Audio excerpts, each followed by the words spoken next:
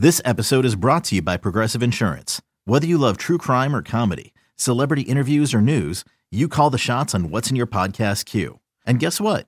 Now you can call them on your auto insurance too with the Name Your Price tool from Progressive. It works just the way it sounds. You tell Progressive how much you want to pay for car insurance, and they'll show you coverage options that fit your budget. Get your quote today at Progressive.com to join the over 28 million drivers who trust Progressive. Progressive Casualty Insurance Company and Affiliates. Price and coverage match limited by state law. eBay Motors is here for the ride. Remember when you first saw the potential? And then through some elbow grease, fresh installs, and a whole lot of love, you transformed 100,000 miles and a body full of rust into a drive that's all your own. Look to your left. Look to your right. It's official. No one's got a ride like this. There's nothing else that sounds like, feels like, or looks like the set of wheels in your garage. With over 122 million parts, you can make sure your number one ride or die stays running smoothly. So there's no limit to how far you can take it. Brake kits, turbochargers, engines, exhaust kits, roof racks, LED headlights, bumpers, whatever your baby needs, eBay Motors has it. And with eBay Guaranteed Fit, it's guaranteed to fit your ride the first time, every time, or your money back. Plus, at these prices, well, you're burning rubber, not cash. Keep your ride or die alive at ebaymotors.com. Eligible items only. Exclusions apply.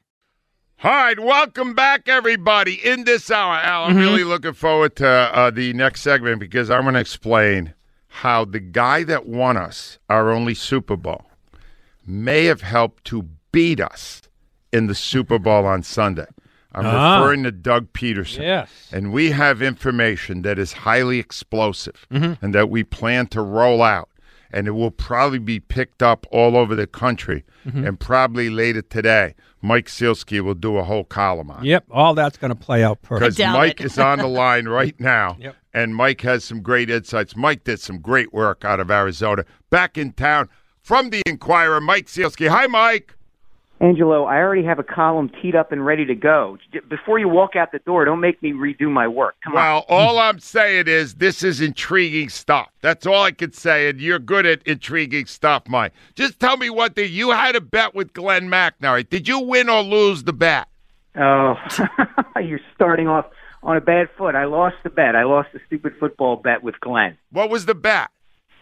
The bet is a little too complex to explain quickly. Okay. It was about the Eagles' special teams. Glenn thought they were going to be pretty good. I thought they were going to be pretty bad. And when Britton Covey returned that punt 27 yards in the Super Bowl, Glenn won the bet. So I have to buy him dinner. Oh, no. Mike, what about what happened with the 65-yard punt return? You were right.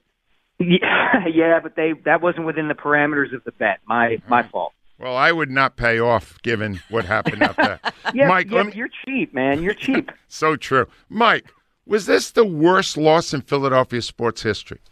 No. No, you didn't even need time. What was that? Well, I mean, depends on what you mean by loss. You can go back to 1964, like a lot of listeners I'm sure can, to the Phillies blowing a 6.5-game lead with 12 to go. I think the 2005 Super Bowl loss, in a way, was worse than this one because of the build-up to get to that point. The Eagles had been knocking on the door for so long that one hurt a little more, I suspect. And look, Angelo, I was 18 years old and a freshman in college, sitting in a dorm room with friends when Mitch Williams threw a down-and-in pitch to Joe Carter in Game 6 of the '93 World Series. I think that one was worse. All right. Then let's break this down and see if we can figure out if, when you put it all together, this was worse than any of those. Little casualty list. We'll start with the guy everybody's talking about, defensive coordinator Jonathan Gannon. Should he come back, and will he come back? Assuming he's not hired in Arizona. Should he come back? Will he come back? Good question. I don't think he will come back. I think if I had to guess, I don't have any inside information on this, I would think the Cardinals are going to hire him. I thought Gannon was fine as a defensive coordinator. He did not certainly have his best showing in that Super Bowl. What bothered me about the situation the other night, to be honest, Angelo, was that Gannon was nowhere to be found after that game.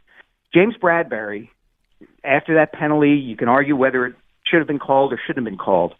stood there at his locker for 20 minutes and answering questions about the biggest mistake he's probably ever made in his career and ever will make. And Jonathan Gannon didn't. Jonathan Gannon wasn't there just to face the music. I'm not saying he's got to talk to us and he's got to provide insightful answers. He's got to stand up there with his guys. And he didn't do that. And that bothered me. I have to say that bothered me. I don't know if that's enough to say he shouldn't be back as the defensive coordinator of the Philadelphia Eagles, but it bothered me. Mike, had he been available at other games? No, but this is not any other game. This is the Super Bowl. You're right, 100% right. All right, how much of this loss rubs off on Sirianni? You know, that's a good question. I don't know how much. You know, the Eagles really played well offensively. They made mistakes that they couldn't make against a team they couldn't make them, but you can't argue that they shrank under the spotlight or anything like that. I don't know that you can blame Sirianni, for instance, for Jalen Hurts' fumble. That was just a self-inflicted wound that I'm sure Jalen would like to have back. But that team, all in all, looked pretty ready to go to me, and I think that's a pretty good reflection on Nick Sirianni. All right, here's the next one. Mike, I'm still trying to weigh this one myself. All I said for 2 weeks was, when you have the advantage in the trenches, you usually win the big game. The Eagles supposedly had the advantage on both lines, and it did not play out that way. Did we overrate how good the Eagles' lines were? I don't know if we overrated them as much as the Chiefs' two lines kind of rose to meet the measure of the game. They played really well. Now, look, the Eagles' offensive line certainly pass blocked very well for Jalen Hurts. He had plenty of time to throw on most plays. He picked the Chiefs apart for the most part, so you can't complain there. Obviously, they did not run the ball in the way that they would have wanted.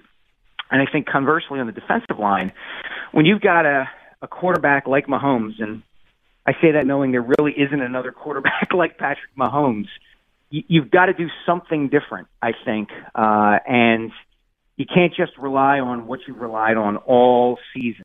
That guy is so good and so special. You've got to try to surprise him in some ways. And that I didn't see out of Gannon.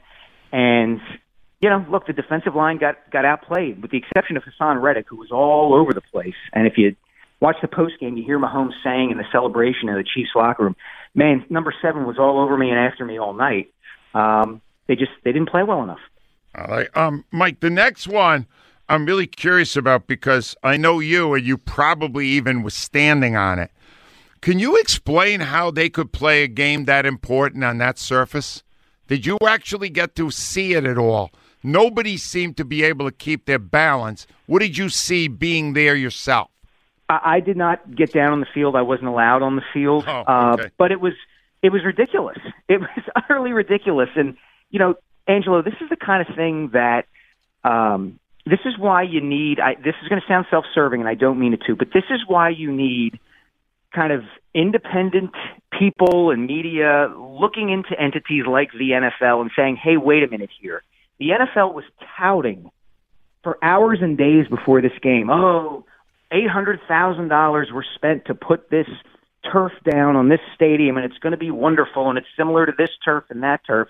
And then you get out there, and it was like they were playing, you know, at the Wells Fargo Center on the ice rink. And there were an awful lot of press releases, awful lot of touting about how wonderful those field conditions were, and then they weren't. And I don't know if it affected the outcome of the game one way or another, but it certainly made it harder for the guys in the field to play the game. Yeah, without a doubt.